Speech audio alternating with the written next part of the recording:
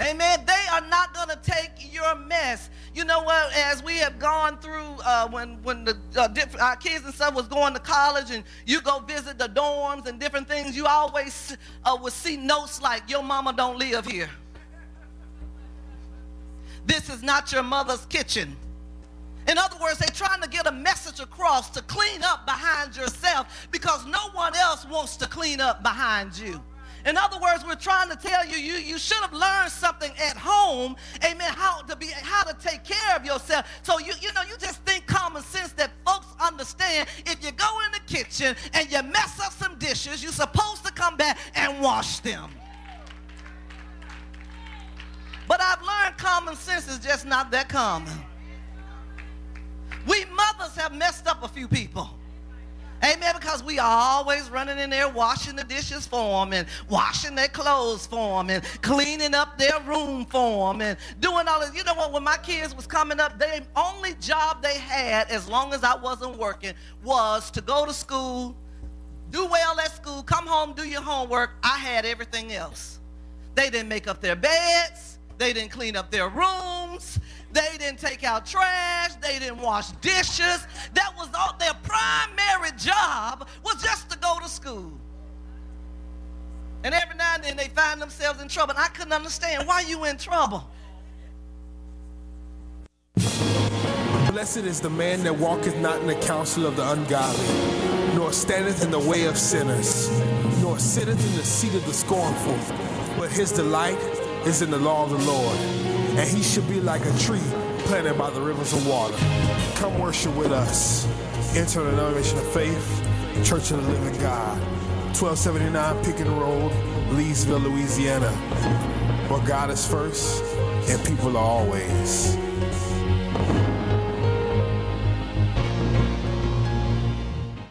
This is the 70,000-watt voice of the community. KAYT, Gina, Alexandria. Welcome to the Living Your Destiny broadcast with Dr. John Barton, bringing you the Word of God with simplicity and revelation. Now, let's join Dr. Barton for today's message. Whenever you get ready to go before people, whenever you get ready to go on that job interview, whenever you get ready, praise God, to possess property or possess that car or whatever it is, you got to know that I am is going before you. I am is sending you. And if you need more information, just know I am that I am.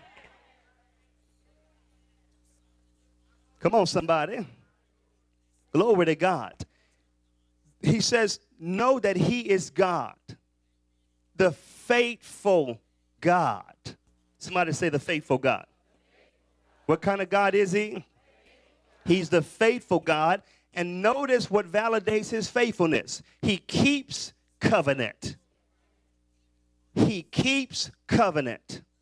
Now let me just explain. There's a difference between covenant, amen, of the Bible and contracts of today. See, contracts of today can be easily broken. Amen. You make a contract deal with a business associate, or you sign a contract. Amen. Maybe you sign a contract that you're going to be in a house or an apartment for 6 months. You end up being there for 3, and you break that contract.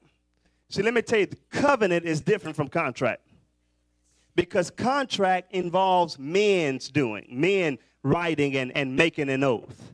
But when we talk about covenant, covenant is the Lord's doing. Covenant is about God. It's about God's faithfulness. It's about God's commitment to his word. In Scripture, the Bible talks about he swore by his word. He looked and he could not find anything else to swear by. So he said, I swore by myself. Come on, somebody. Glory to God. And God doesn't need to swear, because he alone is God. But he's just going to show you the power of his word, that when God says he's going to do something, amen, God speaks covenant language. And if we're going to learn about God's faithfulness, we have to learn covenant language. And, we have to learn things that marriage is a covenant. It's a covenant. It's not a contract. Come on, your purpose and destiny. When you say God sent me to this church, we're talking covenant. We're not talking contract. We have too many people that just signed the contract. And when something don't go their way, they're going to easily break the contract. But when you know that you've been covenantly connected, when you've been connected to someone by covenant, you learn how to take the bitter with the sweet. You're not talking to me today. That's all right. God is a covenant-keeping God. He knows you're going to have some bad days, but he loves you anyhow. He knows about your nasty attitude at times. Don't look at nobody, just look straight ahead. But he's going to love that devil out of you. I mean, he's going to love you. He's going to love you into his perfect will for your life. God is about covenant. He's not moved by your situations. He's not moved by your attitude. He's not moved by things that take place in your life. When you came to this altar and said yes to Jesus, he meant that. Oh, no, he put a ring on your finger. Amen. This is for life. This is for eternity. What you mean you're leaving me? You're not going to leave me? Come on. I've shed too much blood to let you go back to bondage. I went through hell's fire to redeem you. The Bible talks about God being married to the backslider. That's why it doesn't matter who left. I believe that when they are truly in covenant with God, they may have left for a moment, they may have left for a season, but they will soon come back. Because when you've been treated so good by God, how can you deny? How can you leave him? How can you forsake him? Glory to God. How can you let go? God's been too good to me for me to backslide, for me to go back to the world. He's been too good for me. I've got to serve him. Glory to God. Hallelujah. Praise God. Praise God. Touch your neighbor and say, God is faithful.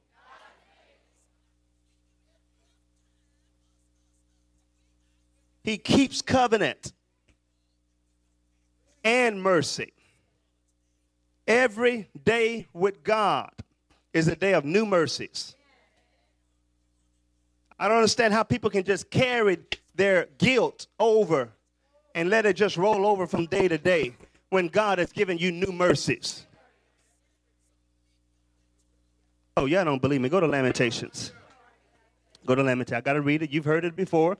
But faith comes by hearing and hearing. Go to the book of Lamentations, chapter 3. Lamentations, chapter 3, verse 22.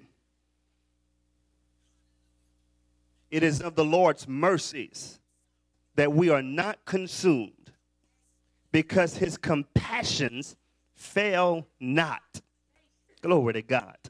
Verse 23, they are new how often? They are new every morning. Great is thy faithfulness. Great is thy faithfulness. I was in Atlanta, Georgia just a couple of weeks ago, and I was attending a relative's funeral, and I was in the cab. I didn't have time. I didn't have time to rent a car. I just got in the cab and take me to where I need to go. And it was just silent for about 10 minutes. It's just silence. And all of a sudden, the cab driver just broke out in a song. Great is thy faithfulness. Great is thy faithfulness. Morning to morning, new mercies I see. All that thy hand has provided. Great is thy faithfulness. And I'm like, I'm in the right car.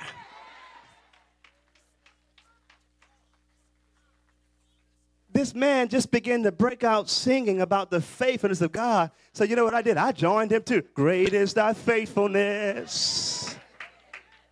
See, when you know the faithfulness of God, you know that goodness and mercy goes before you. You know that God will protect you wherever you go. You know that he'll send his angels, amen, to keep charge over you, to watch over you, to direct you, to be a shield over you. When you know about the faithfulness of God, you don't have to be afraid to go on the airplane. When you know about the faithfulness of God, you don't have to be afraid to drive and go to work. You don't have to be afraid of what may come your way. Great is thy faithfulness. Morning to morning, new mercies. Somebody say new mercies. New mercies we see. So you don't have to go into another day. Those of you that's carrying guilt, those of you that's carrying shame, those of you that's carrying burdens of your sins, you don't have to go into another day carrying that thing. The new mercies of God have been released unto you. And God says, when you walk into these new mercies, I will wash you and cleanse you with my blood. I will purify you. I will wipe the slate clean. Praise God. And you become a new creation in Christ. Can you say amen? So we have to understand about the faithfulness of God. But what happens if you become faithless? Look at 2 Timothy chapter 2. Let me show you this. Just want to give you a few scriptures to build your faith in God's faithfulness. If there's anything we need to have faith in, we need to have faith in God's faithfulness. Some of you need to write that down. Lord, help me to have faith in your faithfulness. I need faith in God's faithfulness. 2 Timothy chapter 2, look at verse 13. 2 Timothy chapter 2, verse 13. First, let me read that. Let's read at verse 12. If we suffer, we shall also reign with him. If we deny him, he also will deny us. But verse 13 says, if we believe not, yet he abideth faithful. He cannot deny himself. Think about that. Think about that. See, as long as you don't deny him, you cannot be denied. But when you denied him, you've already denied yourself. Amen. You're saying, I don't believe. You're saying, I don't believe God is faithful. Notice it says, if we believe not, your believing not is not going to change anything about God. He abides faithful. Praise God. And we need to understand this, especially when we're going through things. Because we tend to begin to doubt God's faithfulness when we go through things. And when God doesn't come through on our calendar, we say things like, if you don't come through, God, I'm quitting the ministry. I'm quitting my assignment. I'm giving up on this. I'm giving up on that. And we think that changes God. God is not being there, you're going to quit. God said, I'm still God. Whether you quit, whether you give up, I'm still going to be God. And when you come to the end of yourself and realize, amen, that you need God and that it's time for you to begin to really trust God, God said, I'm going to be here when you come back because I'm faithful. You get over your attitude, you get over your pity and feeling sorry for yourself, and you come to me, amen, till you get to that point, you're not going to have the peace that you need in your mind. God says it doesn't even matter if you don't believe. I am still faithful. I'm still faithful. Matthew 24, just write this down. You don't have to turn there. Matthew 24:35 says, heaven and earth will pass away, but my words will not pass away. Glory to God. Hallelujah. Glory to God. 1 Corinthians 1:9.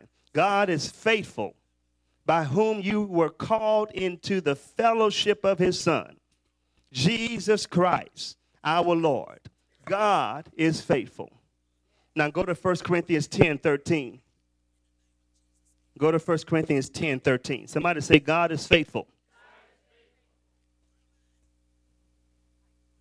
So you decide that you want to quit on God, if you decide that you want to give up and that it's not worth it, let me tell you, God is going to continue to be faithful. He's not going to change just to suit your feelings. Praise God. 1 Corinthians 10, verse 13. You have it? It says, there hath no temptation taken you, but such as is common to man. In other words, what you're going through is no different from what anybody else is going through. In this world, Amen. There are temptations, there are tests, and there are trials. No one in here can feel sorry for themselves and say, I'm going through something. I'm going through more than what the other person